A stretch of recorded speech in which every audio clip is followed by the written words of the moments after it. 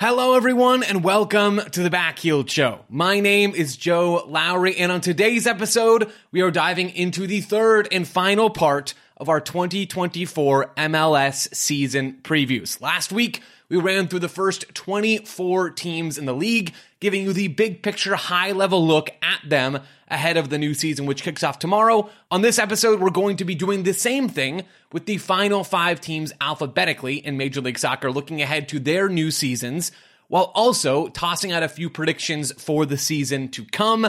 It's going to be a busy episode. This whole season is going to be busy for us over at backheel.com. Go check out all of our in-depth previews for all 29 teams in the league, and now a tactical breakdown of every team in the league as well in bite-sized fashion.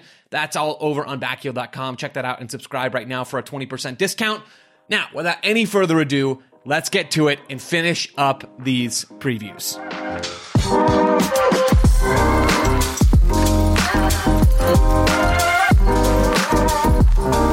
All right, folks, the next preview, the San Jose Earthquakes. They are entering their second season, San Jose under manager Luchi Gonzalez.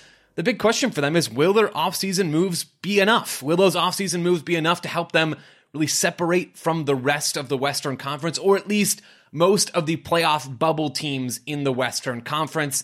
The Quakes ditched underperforming DP Jamiro Montero. He is out of contract. They went out to sign Amal Pellegrino from Norway, who put up ridiculous numbers on the wing for Bodo Glimt over in the Norwegian top flight, 24 and 25 goals over the last 2 seasons. Only 7 of those 49 league goals were penalty kicks. It looks like he is the real deal. We know Christian Espinoza on the right side is the real deal. San Jose made a couple of moves adding Portuguese players to their back line as well. There's a lot to like about what they've done over the offseason, still with the DP slot open for the front office to play with, but will it be enough? That's up to Luchi Gonzalez and the rest of this team to decide in 2024. Let's move to the Seattle Sounders. We know the Sounders are going to be a really good team this year. The question for Seattle is not, are they going to be good? The question is, will they be great? And a lot of that seems to rest on the shoulders of a young Argentine winger, Pedro de la Vega, brought in as a young DP over the offseason.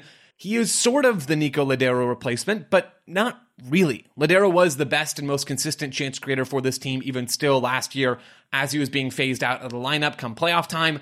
The Sounders don't have another one of those players. Albert Rusnak has not been that player since he arrived in Seattle. And that applies even to when he's played as a pure number 10 for this team. And De La Vega isn't a 10. He's a winger. He finished in just the 32nd percentile in expected assisted goals per 90 minutes in Argentina last year during his time as a winger out for Lanús in the top flight. He's not a string puller number 10. He's still not really a well-rounded attacker, period. It certainly feels like for the Sounders that a lot of their new season will rest on how good De La Vega can be. They don't need him to be good for the Sounders to be a 60-point team in the Western Conference and finish on top of the West. But the Sounders probably need something special from him to be a real, genuine, great team in 2024. Let's move to St. Louis City. The expansion season was a massive success. A lot of folks, myself included, thought it was going to be a slog rather than a triumph, and yet it was absolutely a triumph for St. Louis City in their Major League Soccer debut. Now that opponents know what to expect, though, what does St. Louis have in store for an encore? That's the big question for this team. Not a ton of high-profile offseason additions for Lutz Van den Steel and the rest of this club. Instead, it was mostly low-profile moves. They lost Nico Gioacchini and didn't really replace his goal scoring. They're hoping for something more from João Klaus and Sam Adeniran. That doesn't feel like the worst bet to make, but this team didn't go out and really reinforce when it comes to their squad, trying to stay up towards the top of the Western Conference. There is some sort of drop coming. Teams aren't going to hit the ball into the back of their own net nearly as often this year as they did last year. And St. Louis haven't really put their foot on the gas any harder to resist that drop. But this team can still be very dangerous. Bradley Carnell's tactical approach makes them dangerous. It made them differentiable from basically day one in Major League Soccer. What is the encore going to look like? Well, St. Louis are going to have to answer that question for us as this year gets moving. Now, we're ending this off in Canada with Toronto FC, and then we'll touch on Vancouver. Toronto ended last season in clear need of a rebuild. They won the Wooden Spoon. They were the worst team in Major League Soccer by quite some distance. Now we are just one day away from the start of a new season, and very little has changed for Toronto FC. They shifted their manager in John Herdman at the end of last season. He coached the decision day loss to Orlando City and nothing else. Both of the Italians are still here. They couldn't get them off the books. It seems like, given the lack of moves that they've made, that they don't have a ton of roster flexibility and that nobody really wants their players. If John Herdman can motivate one or both of the Italians, this team could be very dangerous in the Eastern Conference.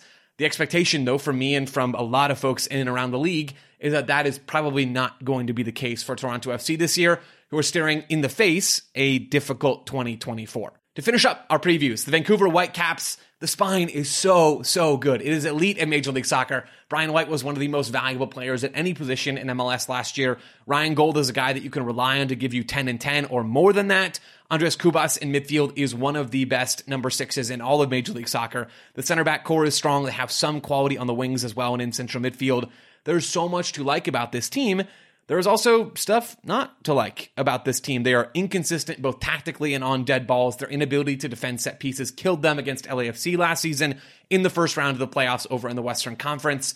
If this Vancouver team can sort out their inconsistencies and Vanni Sartini can take a deep breath and give them consistent tactical principles to work from and work on the dead ball stuff in training, this team could be the third best team or even better in the Western Conference. They have the quality to do that. Is Sartini the right man to get them there? I have questions. All right, folks, that is all 29 teams previewed over our last now 3 episodes, including this one. Go check out backheel.com for the rest of our preview coverage. Tons of good stuff over there. Before we leave off in this episode, though, I want to toss out a few predictions to wet your whistle for the new season. I want to start with the Supporter Shield, the trophy that goes to the team that plays oftentimes the best and most consistently excellent soccer, the team that finishes with the most points in the regular season. My Shield prediction is the Columbus Crew. Look, Inter Miami are going to dominate so many of these discussions, but without Messi for probably a fifth of the season, if Argentina make a deep run in the Copa America, I think Columbus are going to have the longevity and the consistency to start where they left off last season by winning MLS Cup, by being, for my money, the best team in all of Major League Soccer last year.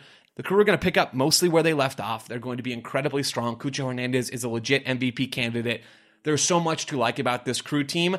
I think the Eastern Conference is the better conference. I think the Shield winner will absolutely come from the East, and the Crew are my pick for this year's Supporter Shield. Now let's talk about MLS Cup, where I do have Inter Miami winning this whole darn thing. Like I said, I don't think they're going to have the consistent availability in terms of their top players to win the Shield. But man, I think it would be extremely foolish to bet against Inter Miami for an MLS Cup win. Is this team perfect? Absolutely not. In MLS, you cannot have a perfect team. Even Inter Miami can't have a perfect team, even when they tried to have 12 different DPs a few years back. They still didn't have a perfect team. That is not how the MLS roster rules work. But man, in a single elimination game, as you get deeper and deeper into the playoffs, nobody is going to count out this Inter Miami team. No one is going to bet against this Inter Miami team. We saw in Leagues Cup last year. We saw in the US Open Cup run. Lionel Messi can win you those kinds of games, and the talent around him is too great for this team not to end the year with an MLS Cup. Let's move on to the best non-Lionel Messi attacker in Major League Soccer, because Messi will probably win the MVP award, and he will probably be the best attacker when he's on the field in Major League Soccer.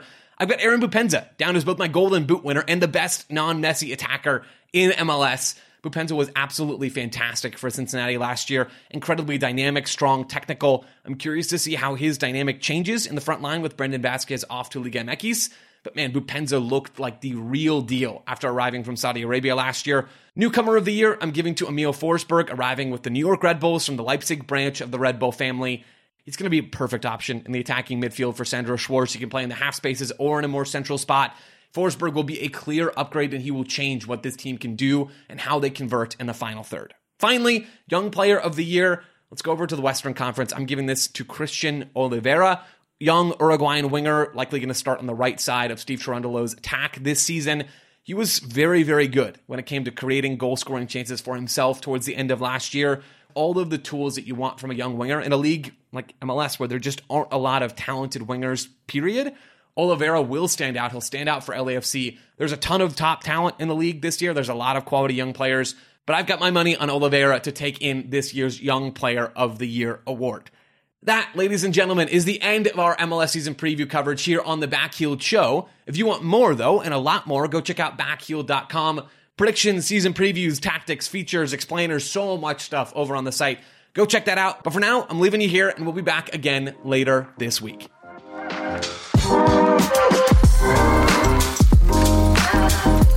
back.